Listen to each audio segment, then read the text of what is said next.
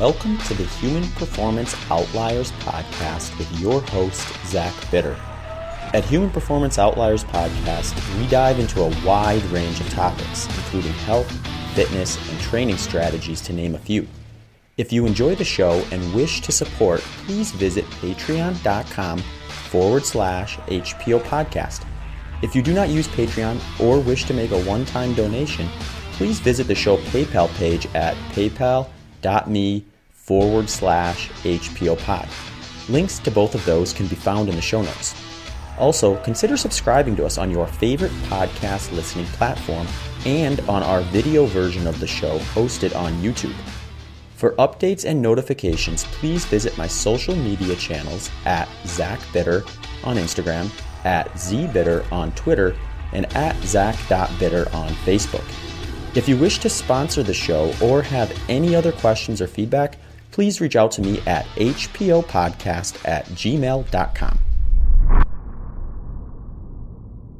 All right, folks, welcome back for another episode of the HPO podcast. Today I'm joined with a return guest, Nevada Gray, who joined me and Dr. Sean Baker while he was still co-hosting for episode 123 to kind of share her background story. So if you're interested, we'll probably touch on some of the things we chatted about from that episode, just because Nevada has such an amazing background story and has accomplished like tremendous feats since then. And I think that will add some context to kind of some of the stuff we talk about today. But if you're really interested in a deep dive in that, I would definitely encourage you to go back and listen to episode 123 to get her full backstory. But our kind of primary focus today is going to be one, to kind of catch up, and two, take a glimpse into some goal setting stuff that Nevada's been doing recently. And one of those is she wants to take on a marathon for the first time. So I follow Nevada on Instagram and other social media channels. So I watched that kind of take start. I was like, oh man, I got to reach out and get her back on the podcast and see if we can maybe fine tune some things, make sure that, you know, her first marathon experience is as good as possible. And thankfully for me, Nevada was incredibly excited to come on and do this episode. So we're going to chat a little bit about kind of getting started, some of the rhymes and reasons around some of the things that she'll probably end up doing before the start of her first marathon, and hopefully give some folks that are also maybe partaking in an endurance event or a marathon in the early stages a little bit of advice and some kind of pointers that they can kind of use. But with that said, Nevada, thank you again for taking up some time coming back on HPO. Oh, thank you so much, Zach. It's an absolute pleasure. Yeah, it's interesting because I was just listening to a podcast that you were on, and you were just sharing some of these kind of life adventures you're taking on. And the thing that I thought was really interesting about it was it seemed kind of like you got yourself to a point over the last few years where you've met a lot of your nutritional and kind of like life goals, I would say, from that standpoint, from what you've had historically. And now you find yourself with this kind of bill of health, I would say, that is like allowing you to maybe take on some projects that otherwise would have been, okay, I maybe need to wait to do this until I get certain other things kind of clear out. Am I kind of looking at that properly? Yes, you are. So for listeners, just to give them a little context of my background story, I had a massive disc herniation in my lumbar spine at the L5-S1 that caused a rare syndrome called Quad Equina syndrome that required emergency surgery. So essentially, after 2 years of chronic back pain that was unrelenting, I was at work one day and I developed sciatica down my leg, started having trouble walking, was in the worst pain of my life. And this disc came out centrally and essentially crushed the quad equina, which is the horse tail of the spinal cord. And that's a medical emergency. There were several red flags with it: saddle anesthesia, trouble with motor and sensory, trouble with bladder. And it required an emergency surgery. And after that surgery, I was left with some motor and sensory deficits from the waist down, especially in my right leg. And I had foot drop. So I had to go through an extensive rehabilitation process, which my basic insurance covers roughly anywhere from 12 weeks to 6 months. And then I paid out of pocket for the duration of what I needed to really get back and fix muscle imbalances that could cause complications down the line. So in addition to that, I also did a ketogenic diet. And I just worked on rebuilding myself after that, learning how to walk again, learning how to walk without being able to feel my right foot on the ground, because it was roughly 2 years before I could fully feel my foot on the ground. And I had to work with the muscles in my foot to be able to move my foot up and down properly. And by the grace of God, that foot drop ended up resolving. It still shows up a little bit when my muscles are fatigued.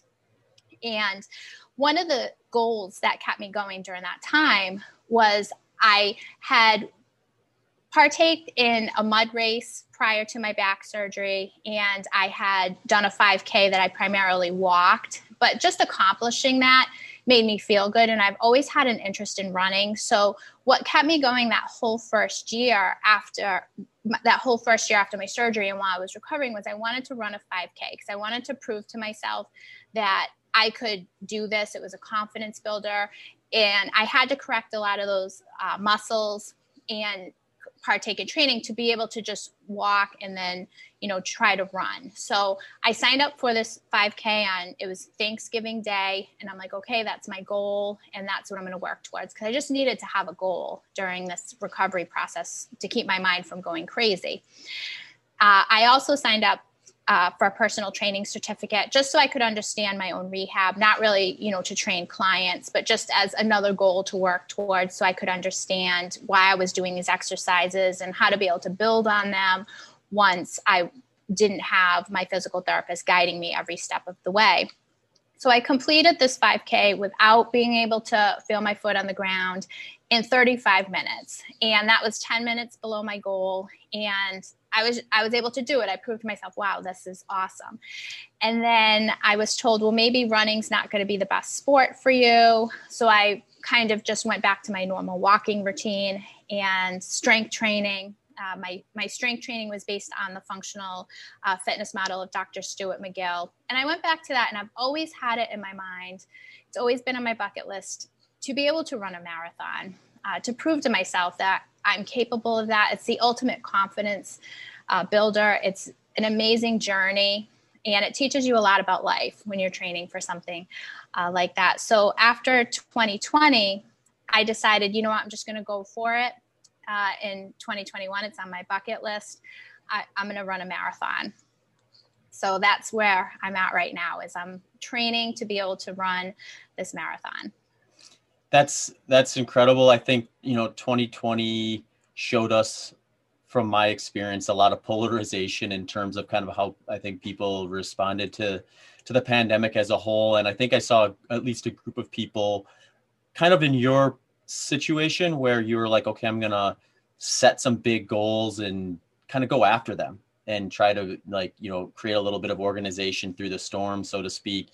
And then there was other folks who, it's obviously situational, but maybe they got hit a little harder from, losing a job or having a family member, get COVID and have a rough go of it or something like that. And maybe headed the other direction, or maybe it's something as simple as having to work from home. And now all of a sudden they're in a completely different food environment and they gain a bunch of weight or something like that. And it seemed like at least the stories I was seeing seemed to kind of focus on either the successes or the setbacks. Personally, I like to focus on the successes and hopefully share some of the protocols that those people used and maybe the mindset or anything that got them to do it that way versus the alternative. And before we hit record, we were chatting a little bit about just like how you looked at nutrition during that and helps your family kind of through some of that stuff. Do you want to chat a little bit about that before we get into some marathon training stuff? Sure. So part of my diet, I've actually lost a total of 92 pounds throughout my journey, because I was previously a person that was obese and I had some metabolic health issues that when I discovered the ketogenic diet after my spinal cord injury, it helped me be able to lose weight and put a lot of those issues into remission. So through that, it also solved another problem that I was having, which was an asthma and allergy problem. I had chronic asthma and allergies, which led to my obesity because I was always trying to figure out, well, what foods can I eat? I have a gluten allergy. So I was always, just trying to figure out, well, what can I eat and feel good, eating these foods without having eczema, without having, autoimmune problems, without having asthma. So throughout the course of 2020 and towards the end of 2019, I had primarily followed a zero carbohydrate diet. I did a ketogenic diet. I did a zero carbohydrate diet. And then I wanted to experiment with adding foods back in. So I went to see an allergist, and I worked with an allergist that helped me with an elimination diet and gradually adding foods back in. So I've added about 15 foods back in. And through that process, I discovered a joy of cooking. So I started cooking. I learned mostly from watching Julia Child videos and going through her cookbooks and watching other chefs on YouTube. And then, of course, from Maria Emmerich, who is one of my favorite people on this planet. She sent me some of her cookbooks when she saw that I was taking on this cooking hobby and just truly learning how to cook. And through that process, I made these little videos and I, put it on my personal Facebook, and my family got interested in low carb because we had several family members that had metabolic issues and were overweight. And my family just started doing low carb. Friends started doing low carb and, cleaning up their cooking, the ditch and switch, replacing foods that they couldn't live without with cleaner versions. And people started losing weight. So my friends and family through 2020 ended up losing weight and really taking their health back. And then through that process, I've kind of fine-tuned my own diet and got to a place where I feel, really good with the protein energy ratio of my food and in combination with how I'm training for this marathon. So I'm happy where I'm at right now with that. That's incredible. I think, every time I hear about Maria's cookbooks and things, I just think she's like the queen of debunking but it's too restrictive narrative around keto, low carb. Because every time I see her post a new recipe or something, it just like blows my mind. It's like, how did you manage to make that low carb? And so it's interesting to see. I mean, for me, I think specifically just because kind of when I started doing lower carb and kind of cyclical keto type strategies, it was about 10 years ago at this point, or maybe even 11. I'm losing track. It's been so long at this point. It was at the end of 2011. So at that point, there just wasn't a lot of the knowledge that there is now, or information, or at least I wasn't finding it as readily. Whereas now I think you can search pretty quickly and find an alternative to something that you love that would have typically been like a no-go zone for someone following a low carb Atkins type approach, strict ketogenic approach, and things like that. So it is kind of interesting to know and see like the different iterations and the options. And if you're like yourself and you really want to get into cooking and practice some of that stuff and fine tune those skills, it just gives you a whole new kind of tapestry to kind of build from. Oh, it's a whole new world. And cooking was just not my natural gifting.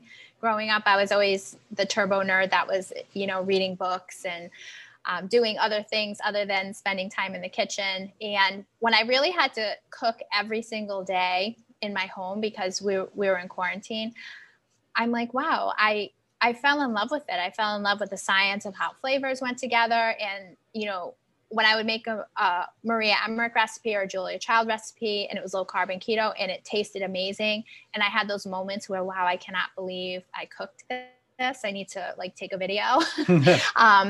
It was so rewarding. And then it was so rewarding to be able to share those recipes with my family and friends and watch them get healthy as well. And then through the process, create some of my own recipes. And I've signed up for some culinary arts classes just to be able to go and learn the fine art of cooking. I think it's really interesting. And people are like, oh, it's so easy. You just throw stuff together. But for those of us that are not naturally gifted in that, we need to take a class and watch videos. Yeah, no, I hear you. Just out of curiosity, what were some of the 15 foods that you found after kind of doing the elimination diet, allergy testing, and started reintroducing stuff? What were some of those that you found, okay, I can do okay with these as at least a starting point?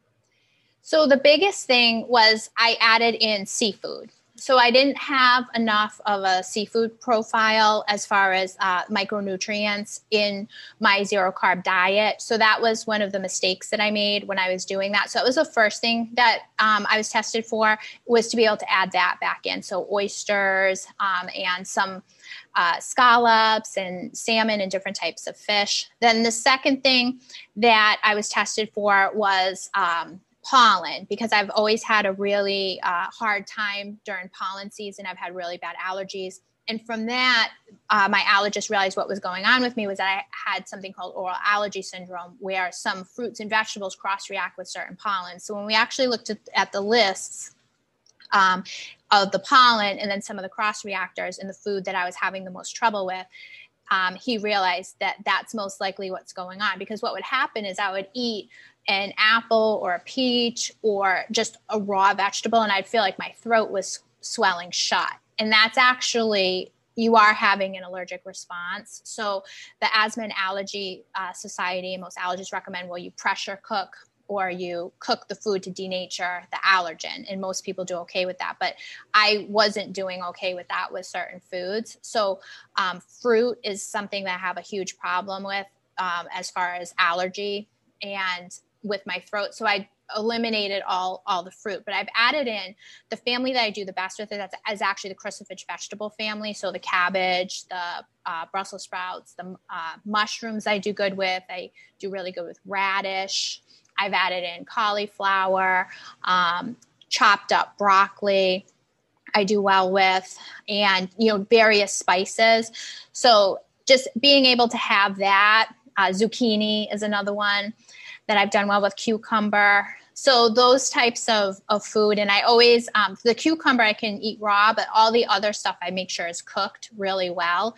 And I've added back in tomato most recently, and I've done really well with it. I haven't had, any joint swelling, any GI issues, any eczema or allergic reaction.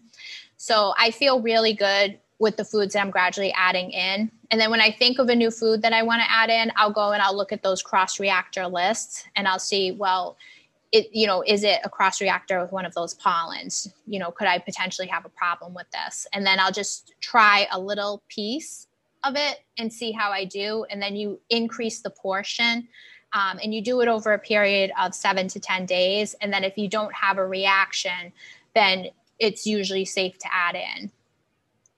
Interesting. Did you stay away from dairy through all of this so far, or has that been something that you were able to add back?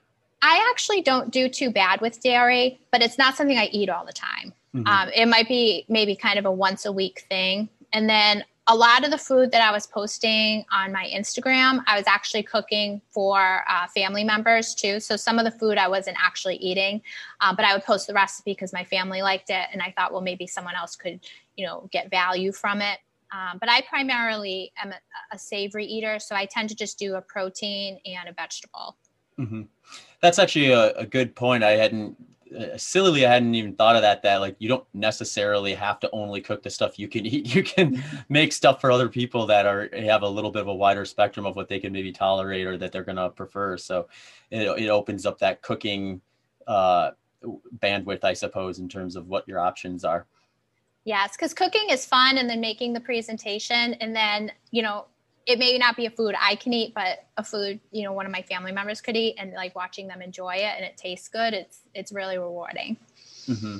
Yeah. One thing I've been kind of playing around a little bit with more during the pandemic is just the fermentation stuff. So I'd been fermenting vegetables for quite a while, probably off and on for the last 5 or 6 years.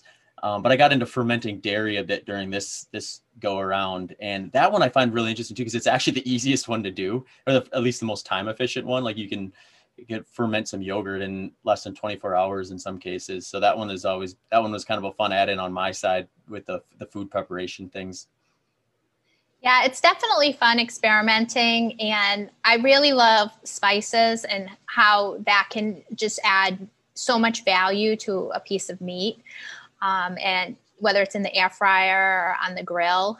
So that's something I'm really interested in. I just bought the Flavor Bible that kind of goes through the science of mixing flavors together. So that's one thing I'm studying now. Oh, I'm going to have to check that out. Flavor Bible. So someone's already done the homework. Yes. Awesome. Yeah. So that's all great stuff. I think we can jump into some training stuff now too, with a bit of a transition if you want.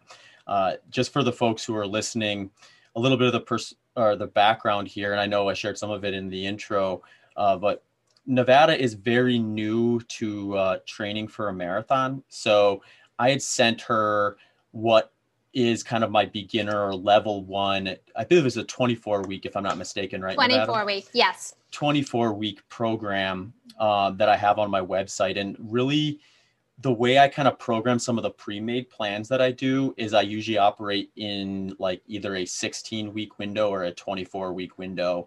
And the reason for that is the 24-week window is kind of going about it as if the person hasn't really done a lot of running at all going into the plan, or if they have, it's been very minimal and very like low intensity, low volume, and they're really just kind of getting started. So it gives us like a little bit of an extra buildup or an 8-week process to develop what I would call like an aerobic base or a foundation in which we're going to kind of put some of the more interesting, if we talk about the spices being the flavor of your cooking, I would say like on that 24-week plan, once you hit week 9, you start getting some of the spices in terms of the type of workouts you do.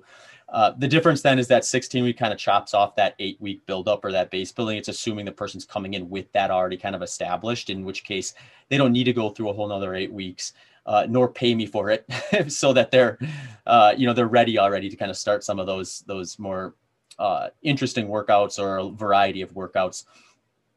Generally speaking, though, one of the best things I think people can do if they really want to kind of personalize or structure their training is kind of picking the event or the intensity at which they kind of want to perform before they start training, because that gives you a little bit of a compass as to kind of how you're going to structure your training, what you're going to do and when. So Nevada picking the marathon as kind of a goal event is good in the sense that you have something that you're building toward. You have this goal, this excitement, this motivator, but it also gives us a little more direction as to kind of how we want to progress through this sort of thing.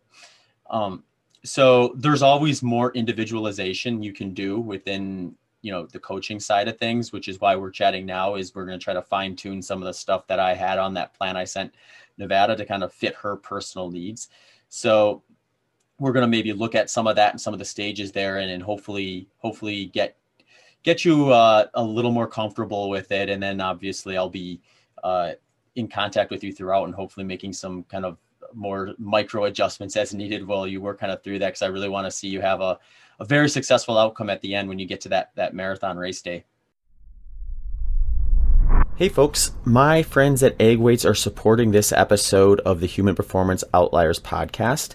If you're not familiar with them, Egg Weights makes a variety of ergonomic exercise equipment. They have options for boxing and martial arts training, full body workouts with their Torque Force and Torque Board, a massage toolkit, and my personal favorite, their running pods. Egg Weights were tested in the University of Southern California Exercise Science Clinical Research Lab and have been proven to do things like activate your core during running, intensify your arm drive, correct poor running form, and more. I love to take my running pods out in the afternoon for easy-paced runs where I can focus and work on proper form and mechanics. Having a small ergonomic weight in my hand helps correct my arms from swinging out or too far forward. It also prevents my core from relaxing too much through my gait cycle. The running pods come in a variety of weights and colors. They also just recently launched their youth pods, which will be a great tool for kids, youth sports, and coaches to help develop proper form and mechanics from an early age. Head over to eggweights.com, that's EGGWEIGHTS.com, and click on the running tab to check them out. If you decide they are a tool for you, plug in promo code ZACH15, that's ZACH15, for an extra 15% off your order. These links and Yes, thank you so much, Zach. And thank you for sending this plan, because this has been really helpful, because full disclosure, I know absolutely nothing about running. This is my first time ever attempting something like this, and I want to do it safely. And also my goal for this race is to just simply finish it. And I think that setting myself with that rather than constraining myself to a time that where I might not be able to keep that time for every single mile. But with the goal to I'm going to finish this and, I'm going to cross the finish line is what I'm aiming for the first one. And I'm sure I'll be addicted to this after I do it. One of the struggles I've had, and I think a lot of people are having this struggle too, is I've been having a hard time finding a race because the people that were supposed to run in 2020 couldn't, so they've been moved to 2021. And it's been really hard to find a race that's in person where you don't have to qualify for a time or stuff like that. So that's one of the challenges I've been having. So what I did as my backup plan is I mapped a route down in Rhode Island by one of the beaches. And it's this loop. And there's, bathrooms available along the route.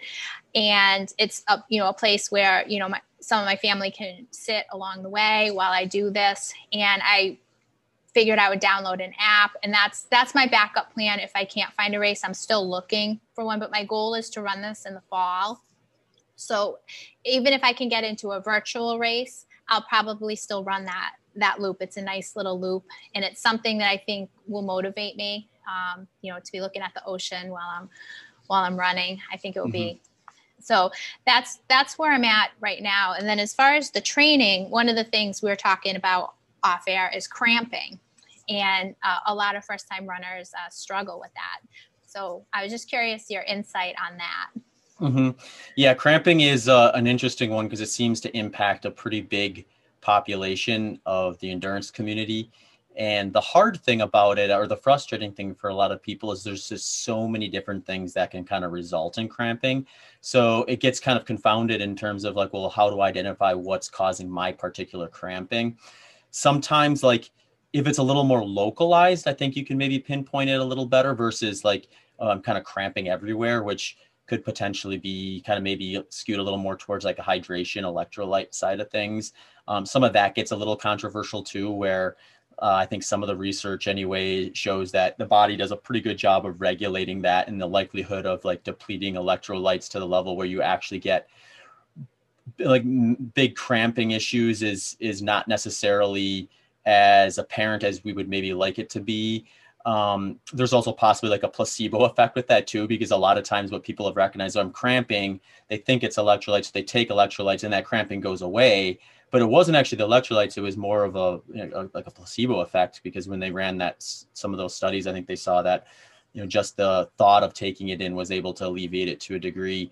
So sometimes I do wonder when folks get like some negative experiences with cramping, especially early in their running, if there is some of that residual background in the back of their head where they're thinking about it, and then the slightest twitch kind of turns into a little bit more of an issue because, they're just assuming it's going to get worse, or they're projecting that it's going to get worse. That's completely like probably individual and not necessarily something I would say you should count on being the case. Other things too, I think one of the bigger drivers that sometimes gets unnoticed is a lot of times cramping can just occur if you get a little bit ahead of yourself in training, or you're going a little too hard, which is very easy to do for folks who are getting into some of the longer endurance stuff for the first time, because there is this foundation that oftentimes just needs a little bit of time and dedication to kind of build up, and they call it kind of your base in aerobic fitness, or what would be kind of at or just below what we would call like your aerobic threshold, which is essentially this point in which your body once you pass that, your body starts kind of producing higher amount. It's not able to kind of clear the lactate as fast as it's producing it the way it would if you're below that. So you find yourself in this position where even marginal improvements in pace come at a much bigger efficiency or energy cost when you go past that. So really, ideally, you end up developing that first, regardless of kind of what intensity you're planning on racing at. And if you have that foundation in place, if you think of that as kind of like the foundation which you're going to build this beautiful race outcome on top of, that's where I think folks end up kind of eliminating some of those situations, because they've gotten themselves into a position where now they have a foundation where they can build some of these harder sessions on top of. Kind of once they get there, there's kind of a general rule of thumb that I really like that was more or less popularized by a guy named Matt Fitzgerald, who he popularized it by calling the 80-20 rule, where you spend about 80% of your running like at or just below this aerobic threshold number, or what he would kind of ballpark is around 80% of your max heart rate. He says like around 80% of your training should always be below that.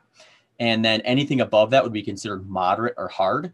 And you want to be kind of picky about that stuff. You want to be doing it because that is going to also get you more fit. It's also going to improve your aerobic threshold.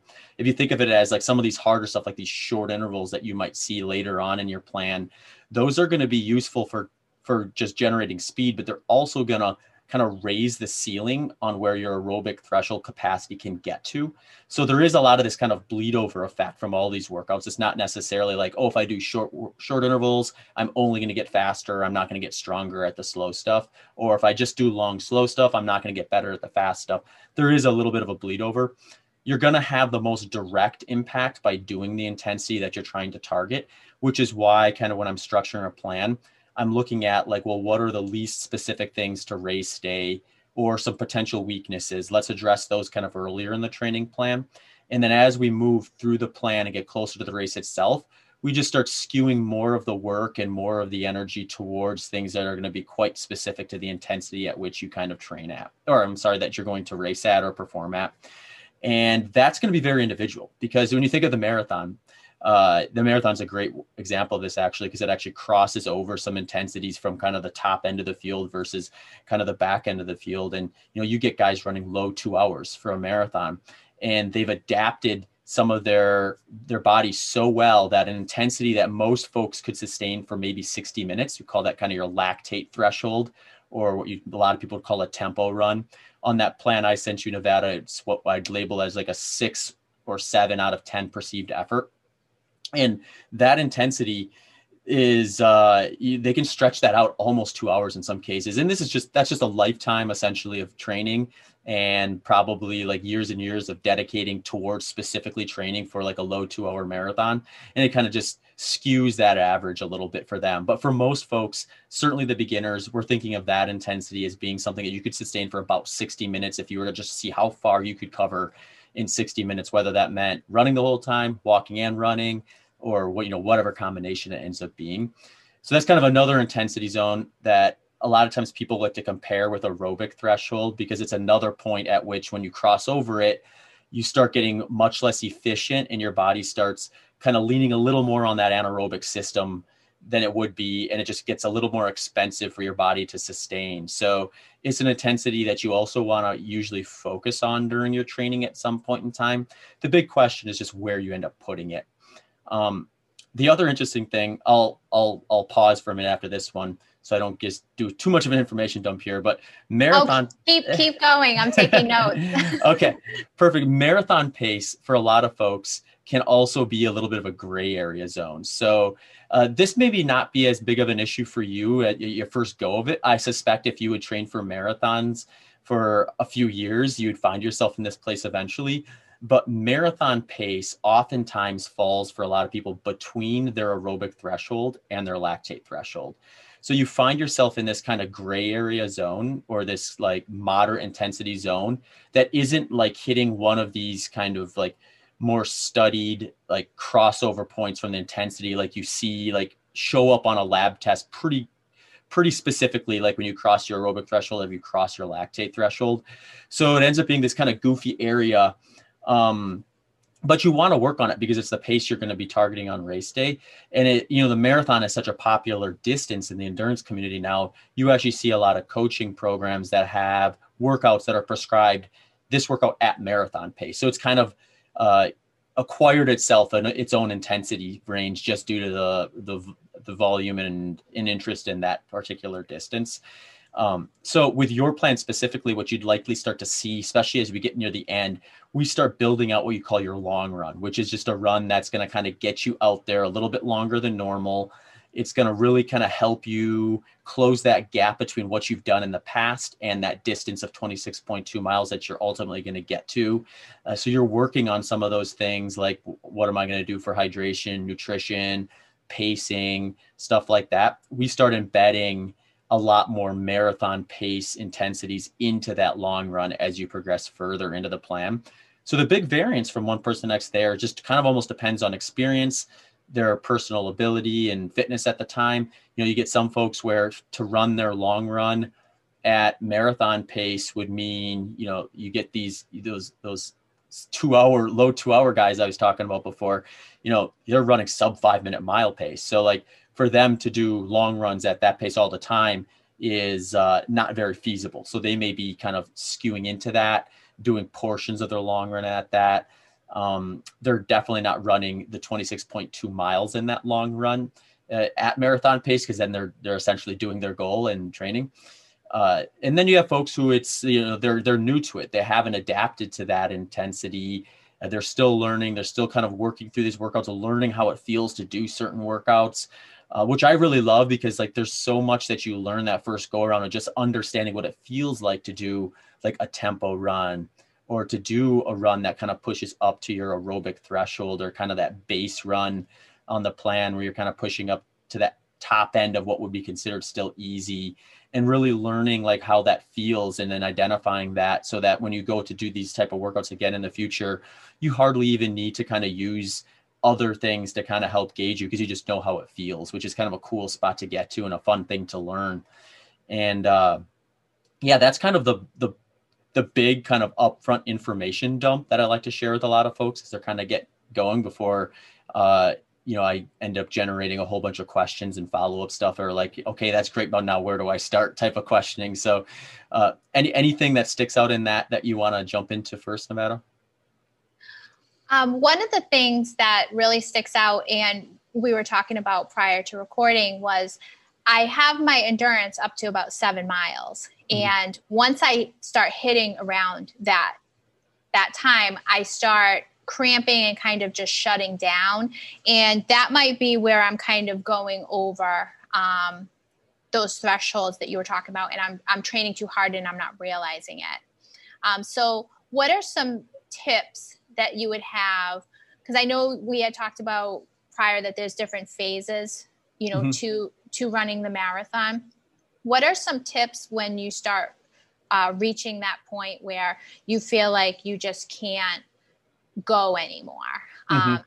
Is there nutrition? Is there hydration? Do you cut back and power walk? Or how can you, through the 24 weeks, recognize that that's happening and problem solve, so that on the race day, you're not completely, just to a point where you can't even move? Yeah. That is a really good question. So I think like what you described is very common, because I think a lot of times what people are, they kind of have their eye on the prize, right? So they're thinking, I need to progress myself to the point where I can start wrapping my head around 26.2 miles. Yes. And early on, you get to that 7 mile mark. And even if you felt like, okay, I took it really easy in the beginning, and 7 is just where the wheels started falling off, it can get a little discouraging sometimes, I think, as people think to themselves, how am I ever going to get that far? And it does progress. You will see that needle move, and it'll be an exciting part to the process as that develops and you get new distance goals and things like that. But there are some things to kind of keep in mind as you do that too. So you don't necessarily want to find yourself in a position where you're kind of constantly always trying to push up to that, or always testing that, because there is this kind of margin of diminishing returns when it comes to the amount of training load you take on. So if you were just to say, okay, every day I go for a run, I'm going to simply see how far I can get, you're going to find yourself getting to your breaking point essentially every time you go running. And that is kind of that would be kind of like an overload in training, in the sense that you're consolidating a huge workload into a very small amount of time. And then the amount of time it takes to kind of recover from that and get to the point where you could go and do it again and possibly push a little further is going to likely be much greater than if you kind of scaled back from that just a little bit and needed less recovery to get back out there and do it again. And then when you look at it from a big picture standpoint, when you look at the overall amount of volume you are spent at the intensity at which you ran those runs at, you're going to end up with more of it. And that's going to be kind of the recipe for success in terms of getting your body ready to tolerate that 26.2 miles. So a lot of times the way to maybe think about it is, if there's kind of two ways actually, and it's likely a combination of both. And one is just how fast or hard are you actually doing these? So a lot of times people think, okay, I should be running, or I should be avoiding walking as much as possible. And they're going out there and they're trying to run the whole way. And once they can't run anymore, that's where they stop. When in reality, a lot of people, especially beginners, are going to benefit from structured walking breaks during their training and during the race itself. So kind of embedding some of that into those runs, especially if it's a run where, because it is okay sometimes, and this is where your long run would actually be beneficial, or maybe once a week, and then every 2 or 3 weeks, maybe you take a break from it as you're progressing through. You decide, okay, today I am going to try to go a little further and see if I can test how far I've gone before and kind of move that needle a little bit. And on those days, I think like recognizing when it gets to the point where the intensity is kind of getting a little bit too high, you taking an opportunity to say, okay, I'm going to start walking for a little bit. I'm going to let my heart rate get down. I'm going to let my breathing settle down. And that's going to kind of help maintain that intensity, that or keeping that intensity in that easy range, or not crossing over into the moderate range as frequently. So some ways to maybe assess that is like, if you're below your aerobic threshold, you should be able to maintain that intensity for, a couple hours, 2 to 3 hours, perhaps. So, the more you develop it, the longer you can stretch that out. It is a very big window, and it's very individual to where your fitness is at.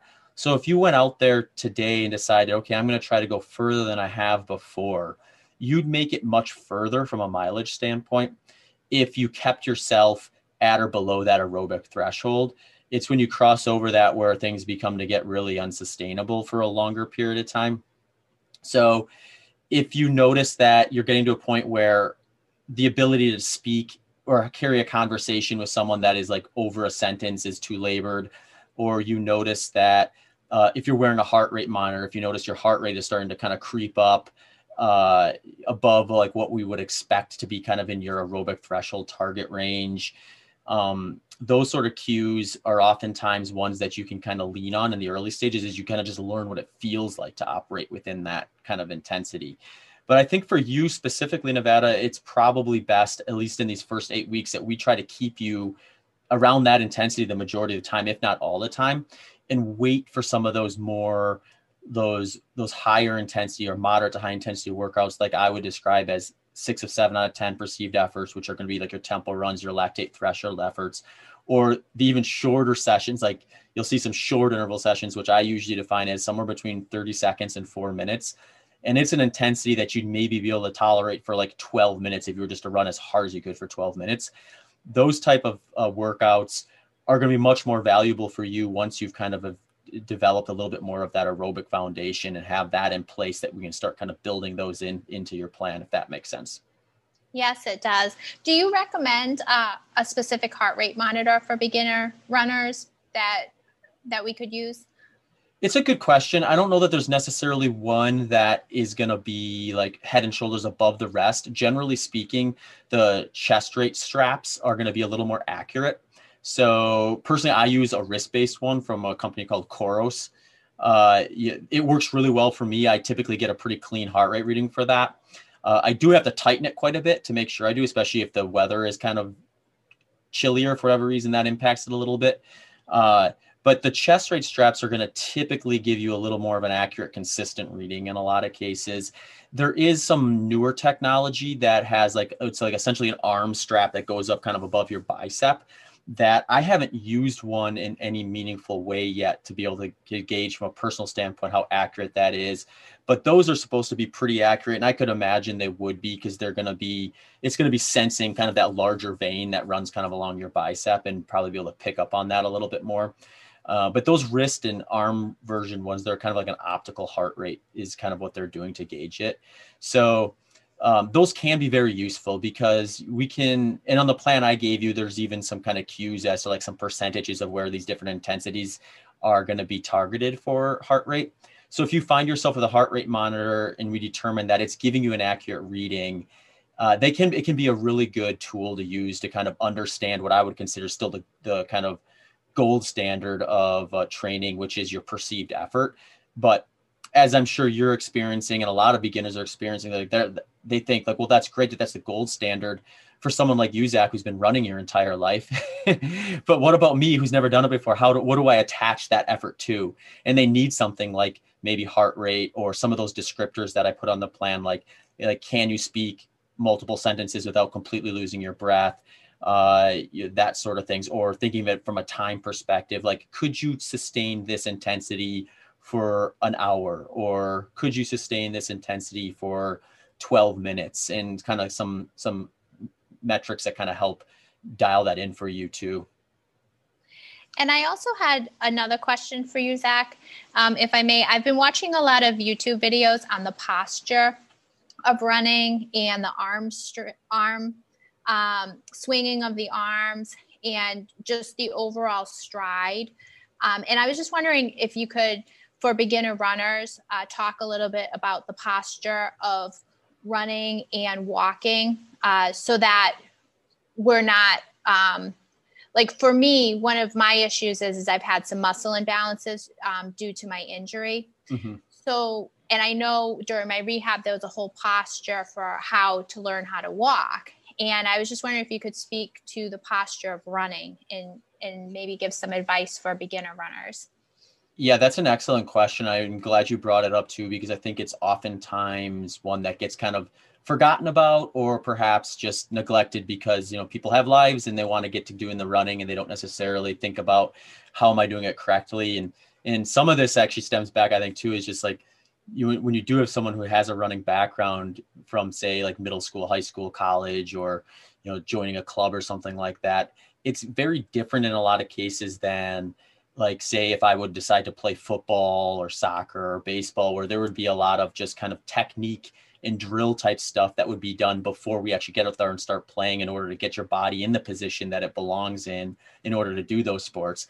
And running really is no different. And there is, like, I like to think of it as like kind of like a 4-point system to kind of start kind of working on that. And one is to kind of just think about running as this process of essentially kind of falling forward and catching yourself. You always want to kind of be working with the direction in which you're trying to go, versus creating situations where your body is moving in a way that is counterproductive to that forward progress. So a kind of a slight forward lean is a really good place to kind of start. And I like to think of it from like kind of the top down. So when I think of forward lean, I kind of think at the top, like where's my head and kind of my shoulders and my chest area. And I want that to kind of be like in that position to kind of pull me in that forward lean. So one thing I'll sometimes do, especially when I'm first getting started with a new training program, or if I'm going to start doing some more workouts and things like that, or I'm just, working on form in general, is work on getting in that forward lean position. And one way I do that is just stand up kind of nice and straight. Like I like to say, stand proud. So like, chest out, shoulder square. And then once you're kind of in that kind of good posture, I like to just kind of rock back and forth. Not so much that I feel like I'm, going to tip over, but just get kind of comfortable rocking back and forth. And once you get to that point, let yourself rock forward until you do kind of get in that uncomfortable position, and keep letting yourself rock until you feel like, okay, I need to do something or I'm going to fall on my face. When you get to that point, just let your foot fall out in front of you. And that's kind of the positioning you want to get ideally with that forward lean, is get to that point where you're leaning just far enough forward where it starts to feel a little uncomfortable from a balance standpoint. And that's where you just lift your foot out forward and let it catch you. And if you kind of just practice doing that, it kind of gets you into the posture, the positioning. I think that is going to be a pretty good spot to start. As you kind of move down, you want to think of like your arms, because your arms are, part of the process, even though you're not technically bearing any of the impact with them. They are moving oftentimes at the speed of your legs, and they can become an inefficient piece of your body if you're not kind of controlling them. So a lot of times what I'll hear folks say, especially at maybe a high school track or cross country meets, you might hear a coach or a parent, their kid will be coming through the finish line chute or down the home stretch. They'll be like, swing your arms, swing your arms. And they're trying to get them to swing their arms so they're like, running harder and really driving their legs forward. And they mean well with that, but they're kind of telling half the story. Really, you don't necessarily want to be swinging your arms to the extent where you're swinging them backwards and swinging them forward. You want to kind of pop them back, or if you will, swing them back, and then just let them fall forward. Because when you think about that, if you pop your elbow back while you're running, you're going to push your chest forward and promote that forward lean. And by pushing your arm back, you're actually pushing yourself in the direction you're trying to go forward. If you swing your arm forward, you're actually forcing your body in the opposite direction of where you're trying to go. And you're actually promoting yourself to lean back. So the rule of thumb there is keep your arms nice and tight as you can. A lot of times people are focused on kind of like a 90-degree or tighter angle with their elbows. And then think about just popping that elbow back in a kind of a relatively relaxed fashion and then just letting it fall forward. And if you keep that kind of in that little, like a tight range of motion, and watch that your palms don't kind of cross your sternum, because if you kind of cross your sternum, you're also kind of torquing side, which is also, working in directions you're not necessarily trying to move. That's going to kind of like help that arm carriage. I think holding some weight can be very useful as you're learning this too, because having that little proprioceptive weight in your hands or something in there to kind of help recognize that that's there can be very useful. And people are just going to be a lot less likely to get inefficient. And take me, for example, like when I start to fatigue, especially in a race, I'll notice one of my arms starts to kind of like drift out on me. So one thing I work on with that is like when I'm doing like a recovery run where I'm kind of tired, or the end of a long run or something like that, is I use this product called Running Pods by a company called Egg Weights. They make these little ergonomic ones. They just hold in the palm of your hands. They're about a pound each. And that kind of helps me recognize, okay, I've got something in my hands. Therefore, it's going to promote me to kind of have that kind of compact arm, promote popping back and falling forward, because it just becomes inefficient to be swinging my arms when I have even a small 1 pound weight in my hand. So that's kind of the next piece. The other part is just where is your foot landing on the ground in relation to your knee. So you can see a lot of dialogue around kind of foot strike, like should I be a forefoot, a midfoot, or a heel striker? And there's really not any clear indication that one of those three is necessarily bad, good, or otherwise. A lot of times it comes down to the person's like kind of unique gait cycle and where that foot is landing underneath their bent knee. What you want to avoid is your foot planting out and bearing those impact forces out in front of your knee, because that's just going to drive those forces up into your knees, your hips, and create issues there and potentially issues in your lower back. So if you take a video or some still frame shots of yourself from the side and watch kind of like, well, where is my foot bearing that load of my running stride? And is it coming down underneath my bent knee where your leg can kind of operate as that 3-foot spring that it is and kind of collapse into that? That's what you're looking for. So looking for that can help you decide if you need to maybe clean that up or not. If you notice that it is something where your foot's coming out well in front of your knee and you're driving those impact forces up, the next and final piece is one that can usually help with this quite a bit. And in fact, this one actually clears up a lot of the things I've said, because it gets a lot harder to not do these other things right when you're kind of dialed in on this side of things. And that last one's kind of your cadence. So how many times are both your feet striking the ground in, say, 60 seconds? And one easy way to kind of test this is, as you're running along, if you have your watch on, is wait for your watch to hit like the top of a minute and count how many times your right leg strikes the ground in 20 seconds. If you take that number and multiply it by 6, that's going to give you how many times both your feet struck the ground in a 1-minute cycle. So a lot of the research is looking at just a cadence that's going to probably put you in a more optimal position, is looking at, it's a fairly wide range and there's some individuality here, but we're usually looking for over 160 and in most cases under 190.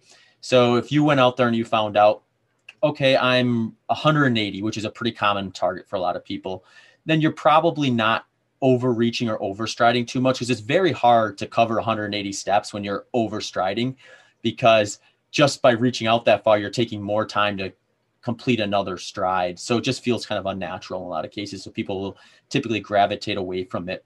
But if you find out, let's say you're a lot lower, let's say you're in the 150s, that can be an indication that you're overstriding, you're driving that foot out well in front of your bent knee.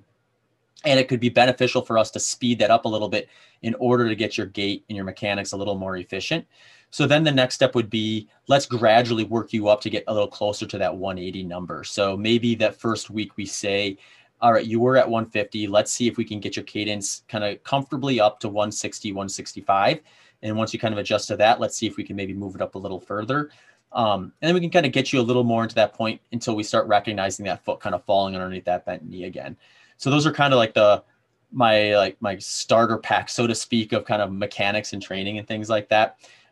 Obviously, like if you really want to get into the nitty gritty with certain things, like a physical therapist and form specialists will be able to do like deep dives into things like a 360 camera analysis of where everything's going, measuring things like, do you have a leg that's longer than other, that's going to make your gait a little different than others and make something unique that you want to look for, and all sorts of other things like that.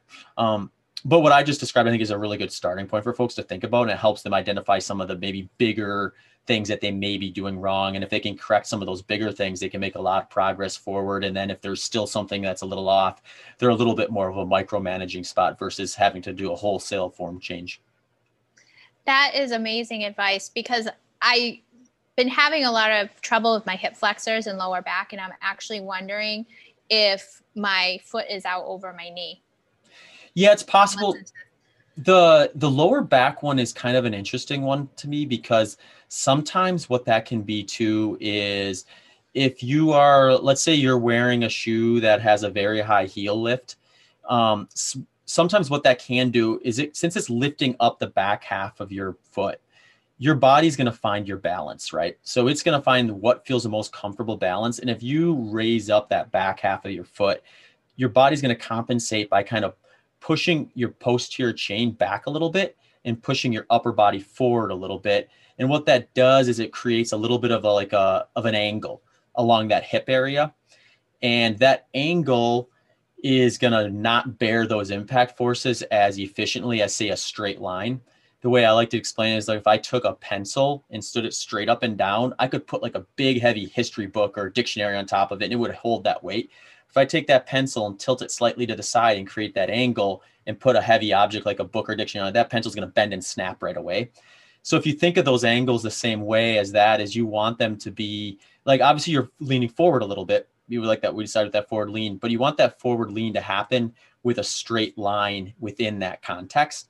So when you're thinking of, if you're creating like angles from whether it's an elevated heel or just your natural like current running mechanic, that angle can kind of, for lack of better words, collect those impact forces in it, or just that slight leaning forward with your posterior chain kind of pushing back a little bit is going to create those small muscles in your lower back to have to bear the weight of that upper body being slightly forward leaned and that posterior chain being slightly pushed back.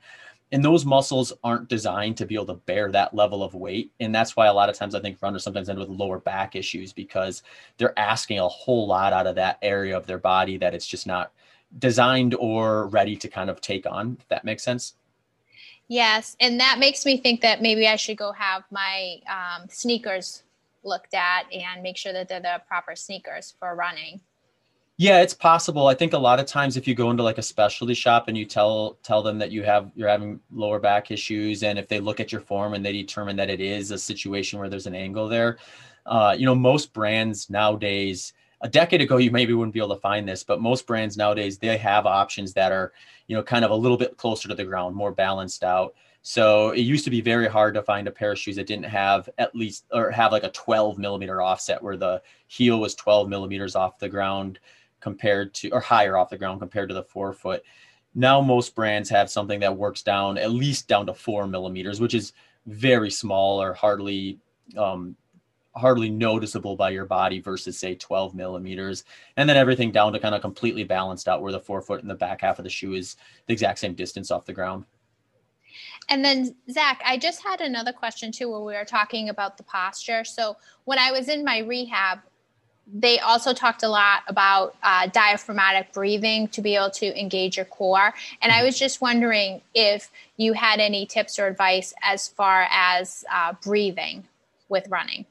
Yeah, so that's a really good question. So this has been kind of a hot topic at the moment. And I think some of it is looking at like moving small stones versus big stones. And I always like to move the big stones first if possible, because those are going to be the ones that kind of move the needle a little bit more.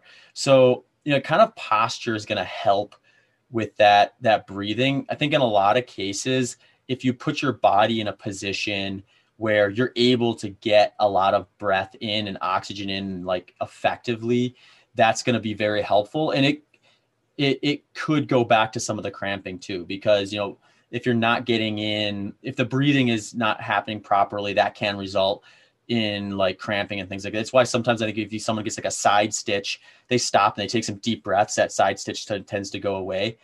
So some of the stuff we talked about, the form or that kind of that tall, proud stance, kind of pushing your chest out a little bit, keeping those arms compact and popping back, is going to put you in a position where when you do take in a breath, you're going to be more likely to kind of get that in and breathe in a way that's less restrictive. So that's kind of like a little bit of a bigger mover. There's a lot of kind of like, I think maybe smaller movers where people talk about kind of like nasal breathing versus mouth breathing and things like that.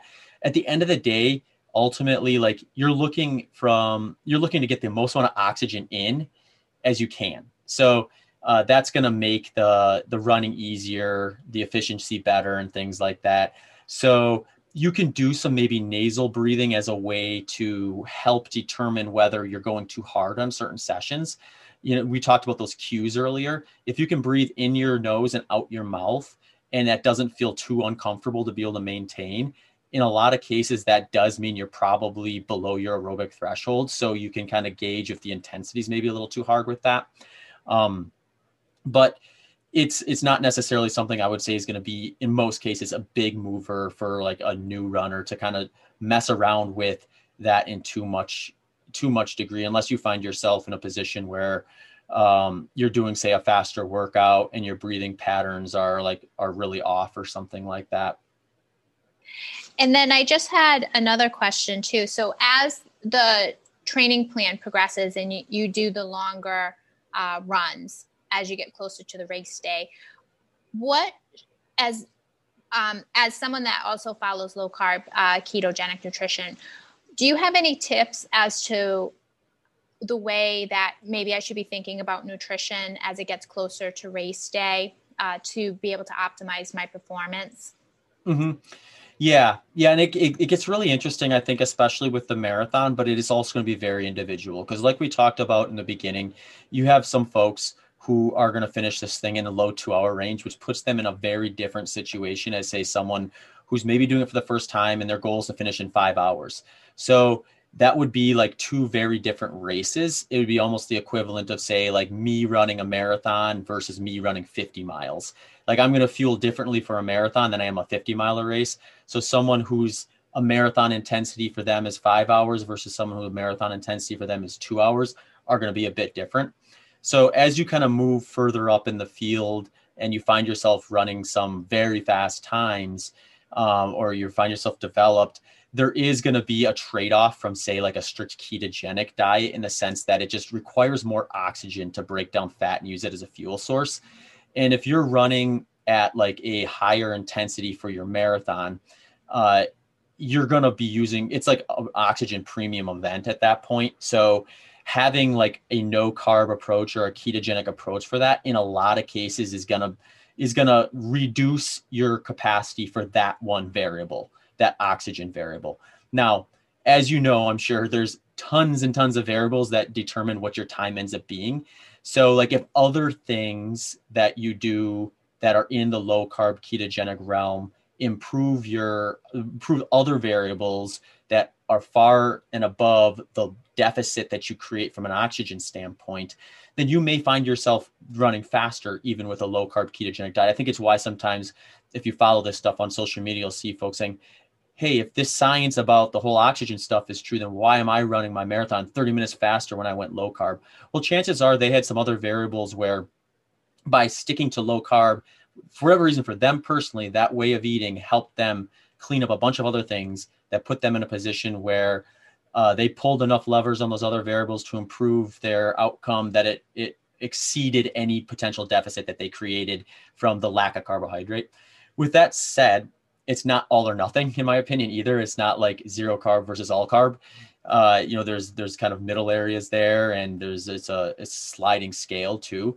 So for you personally, I think when you look at this plan and then get closer to race day too, it is probably good to look at kind of what workouts you're doing and how you want to fuel for them. So early on, when you're kind of keeping things in that easy pace or below moderate, there's, I think eating the way you have been and what works well for you is perfectly fine. you're working within the realm of what would be considered fine for fat oxidation as a primary, as a almost an entire fuel source in some cases. As you push up into some of those paces that get maybe a little more moderate to high intensity, that's where maybe kind of bringing back a little bit of carbohydrate during or around that workout, or if you're kind of I want to do it first thing in the morning type of person, but I don't want to eat a whole bunch of food beforehand, maybe dinner before. Those are some times to maybe bring back some of those carb sources that work well for you digestively, work well for you, that you enjoy. Those are some times to maybe think about having some of that available for your training purposes. And it also will maybe highlight some stuff that'll work well for you on race day too. So one thing you will likely want to consider as you get closer is, what do I want to be eating and drinking during the event itself? And I think kind of reintroducing some of these carb sources into your daily nutrition when you're doing some of those harder sessions and fine tuning your long run will highlight like some things that maybe will be useful for you personally, that you can kind of trust digestively, that you've kind of trained your body to use efficiently in a way that's going to be meaningful for usage on race day. And it kind of follows this saying that they kind of sometimes half jokingly say within the endurance community, which is like, don't try anything on race day that you haven't tried in training. And that's kind of where I put some of that stuff too. Yes, because I was wondering about that, because one thing that I've noticed is when I have a little bit more carb the night before, because I've kind of been experimenting with this because I like to run in the morning, I notice that I feel better versus just having a steak with nothing else just because I'm busy or too lazy to cook a vegetable.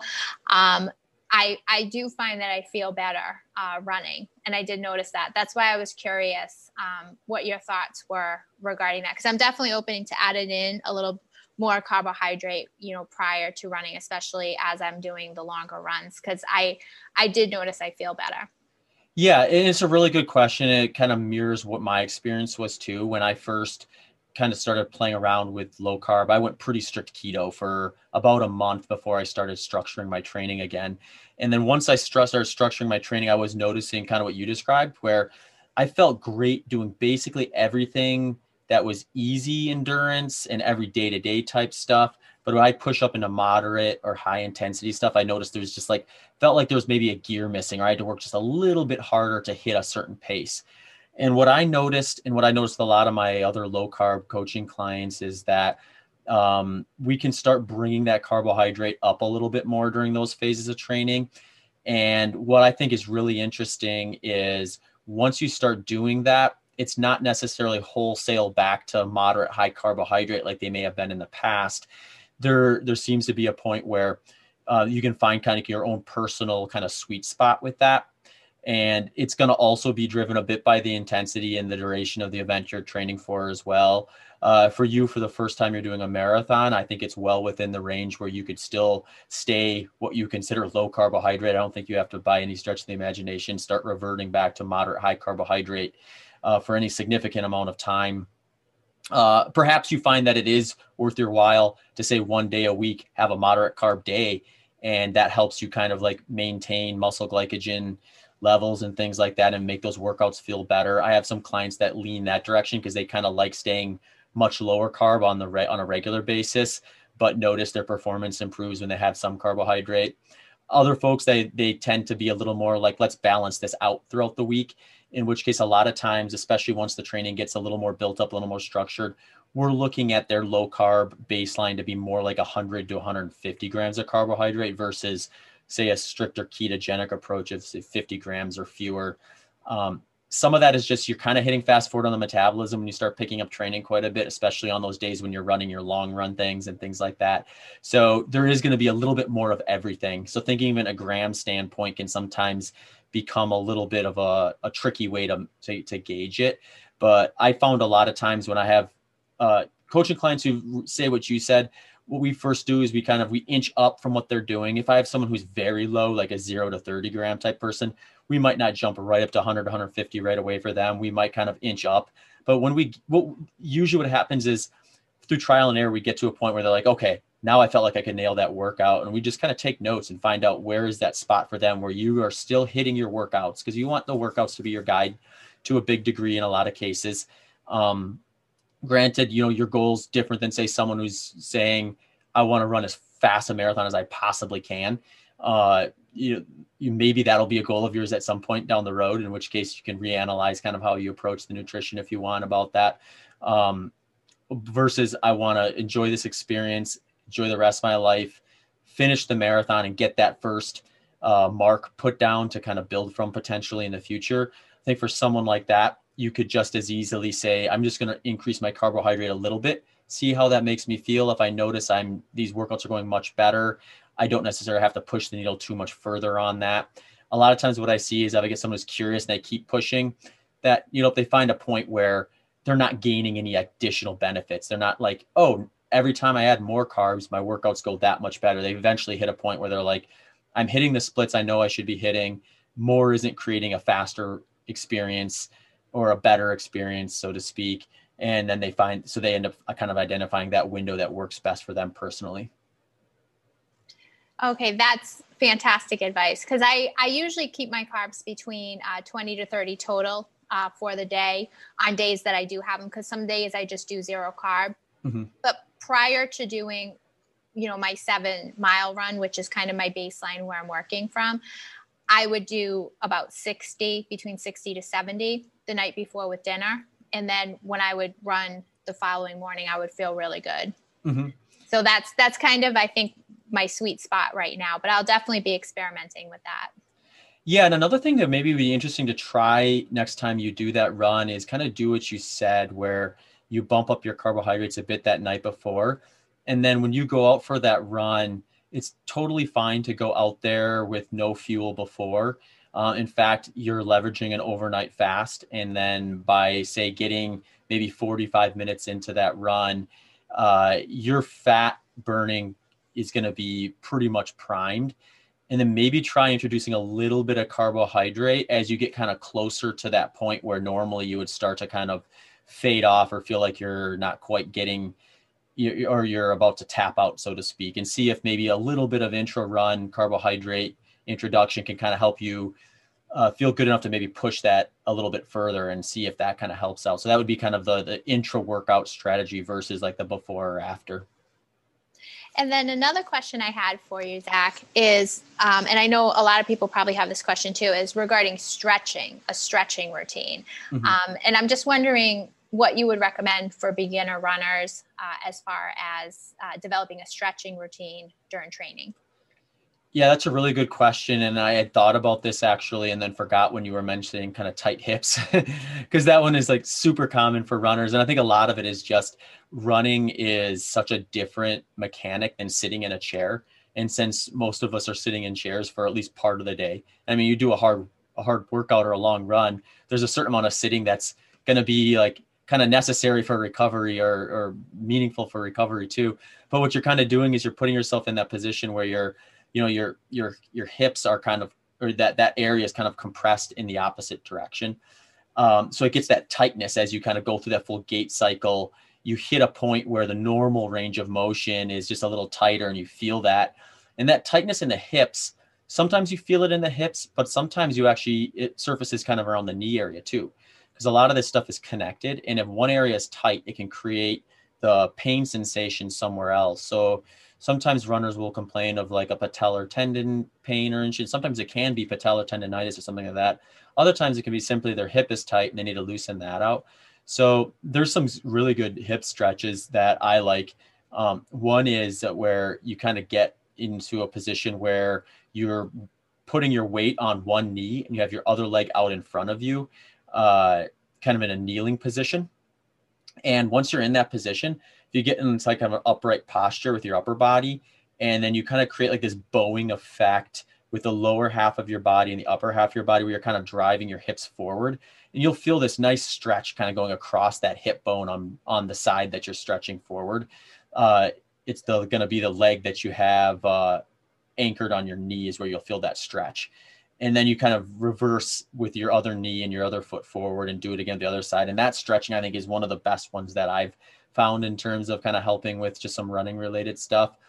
There's other things too, like just some kind of like poses or dynamic movement type things. I think like keeping things like sideways leg swings, forward leg swings, forward lunges and things like that can kind of just keep that running mechanic range of motion in place and keep that a little bit of that elasticity there. It is interesting. You don't want to necessarily be so flexible that your body is like super receptive to overstriding and kind of flailing around in areas you don't necessarily want it to be. If you think of it kind of like a rubber band that is like kind of perfect, where it's not so loose that like it doesn't really do anything because it's so flimsy, but not so tight that you can barely move it. You want to be somewhere in between that, where it's sort of tight, so you get that snap and that running, that good power output on that running gait, but also loose enough that you can move through that full gait cycle. Because if you're restricted to the point where you can't move your gait cycle, you're going to have improper form and pains and things are going to show up in other areas that are maybe not as clear as to where the actual cause is. So a lot of those things I think are kind of like manifest from the hip in that area. So that's usually kind of a good place to start. But one thing too, on the plan I sent you to, there's some tabs on the bottom that has some kind of those dynamic movements and some of those stretching things that I really like to kind of incorporate as kind of a start. So kind of clicking on that would also give you some good kind of starting points for some different things too. Like for me personally, I do some like ankle mobility type stuff where I'm doing some movements that cause that just works on flexing my ankle in a variety of different ways. Part of that's because my ankles got really tight at one point in my career, got so tight to the point where it kind of messed with my form, especially on downhill running, because I wasn't able to flex as far as I needed to bear the impact properly. And it created an issue where I ended up getting a stress fracture in my sacroiliac. So it's like, that's another area. Sometimes you identify these areas that are kind of maybe unique to you, but can be semi consistent within most runners. And I think ankles can be one, especially when you're running a lot of flat concrete type stuff. You can sometimes get some ankle mobility type things can be useful. Hip stretching can be useful. Some of those dynamic moves for hamstrings and quads, I think, can be very good. Kind of things to add in as starters. And then if something pops up that is kind of unique to you, you can start finding some different stretches and mobility things that are helpful there. And then I wanted to ask you too, Zach, what were some things that got you through your first marathon? It's a good question. I think one thing that is, or actually a couple things. One is picking the marathon and deciding to train for it is awesome because it gives you that goal. It gives you that end target, that motivator to get started, to stay consistent. It does tend to be kind of a long-term goal in a lot of cases. I mean, I sent you essentially a 6-month program. So, day one excitement of opening up that plan and saying, I'm going to do this is likely going to be a lot higher than, say, 50% of the way in where you're still 12 weeks out, but you've done enough where, the routine is maybe a little less exciting.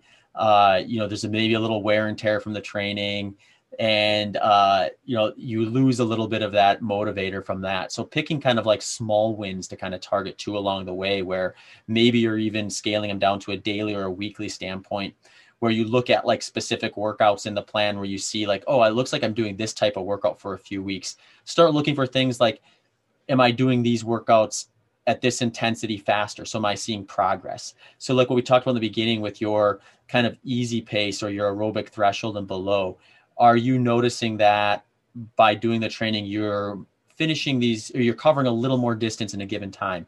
Let's say you're doing like a 60-minute base run, which would be that 4 out of 5 of 10 perceived effort on my scale, or like kind of right up to your aerobic threshold or just a little below it. Are you noticing that you're covering more distance in that 60-minute window? Things like that can be very motivating, I think, too, because you're seeing that progress up front. It becomes less about like trying to just accomplish that end goal, but also having these mini goals set there. And I think that actually carries over into the race itself too, or the event itself, where it's pretty tough to wrap your head around 26.2 miles. So if you find yourself kind of thinking about finishing the entire race or overthinking the entire race itself, the days leading in, it can be kind of anxiety inducing. It can create a lot of mental fatigue that is unnecessary and can be counterproductive. So thinking of it like as you're getting to that week before the race, you're 99% of the way there. Even though it's 26.2 miles, you just spent nearly 6 months spending hours and hours, days and days, weeks and weeks preparing for this. So, you've actually done the majority of it. And the 26.2 is just kind of the cherry on top. It's the kind of the award for your efforts for putting in all that work. And that, I think, helps minimize things when it gets tough out there, because there'll be a point during it where you're like, what did I get myself into? Can I really do this? And when you kind of get in that position, thinking about how you're actually so close to finishing, even if it's only halfway through the marathon itself, can be a really good kind of psychological position to put yourself into. And then above that, also breaking the race itself into chunks. So maybe you decide 3 mile increments are very maintainable for me. So I'm going to operate under the intensity that I know is right. I'm going to do the fueling and hydration strategy that I learned works well for me during training, but I'm only going to focus on 3 mile segments at a time. When I get to the end of 1 3 mile segments, I'll start thinking about the next. You just start chipping away at that. And before you know it, you get to your last one, and then you can start really getting excited because it's the last one. That's great advice. I'm definitely going to take that with me, my first race.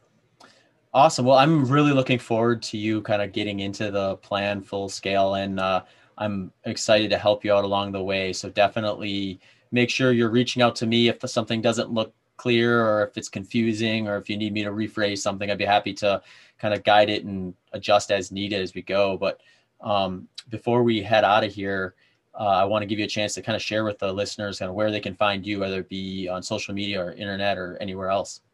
Sure. So my main platform is The Paleo Pharmacist on Instagram, and I have a food blog at thepaleopharmacist.com that I just started. I'm creating that with my family. We're actually putting all of our recipes and adventures of cooking there. And then I'm also on Twitter at Pharmacist Paleo. Awesome. And I'll just give one quick announcement for the listeners. If you're about to start a fast, wait to go on the Instagram account until after you're done. And unless you're going to spend the entire fast cooking for your post-fast meal. Thank you so much. And thank you so much for having me on today, Zach, and for mentoring me through this process, and for sending me your plan. And I hope a lot of listeners get value out of learning through my experience with this, especially people that are doing a first marathon, because after 2020, I think, a marathon, it's a great way to get your mojo back. Awesome. Well, it's my pleasure having you back on, Nevada. I think we'll have to definitely have a third episode at some point down the road when you're ready. Definitely. Thank you. All right. Take care. Hey folks, I just uploaded 26 unique training plans to my website. They range from 12-week base building plans all the way up to advanced 100-mile training plans. If you're looking for a bit more guidance with your training, please consider checking out my offerings at zachbitter.com. That's ZACHBITTER.com. Once on the site, click the link on the top titled Training Plans and see if anything fits your needs. I'm also looking to continue to add to this catalog, so do not hesitate to reach out with any suggestions. Thanks, everyone. Thank you for listening to this episode of the Human Performance Outliers podcast. If you enjoyed the show, please consider checking out my website at zachbitter.com or my social media channels at zachbitter on Instagram, at zbitter on Twitter, and at zach.bitter on Facebook. You can also support the show by subscribing and leaving a review on your favorite podcast platform. If you have any questions or comments, please do not hesitate to send me an email at hpopodcast@gmail.com. Thanks again for tuning into the show.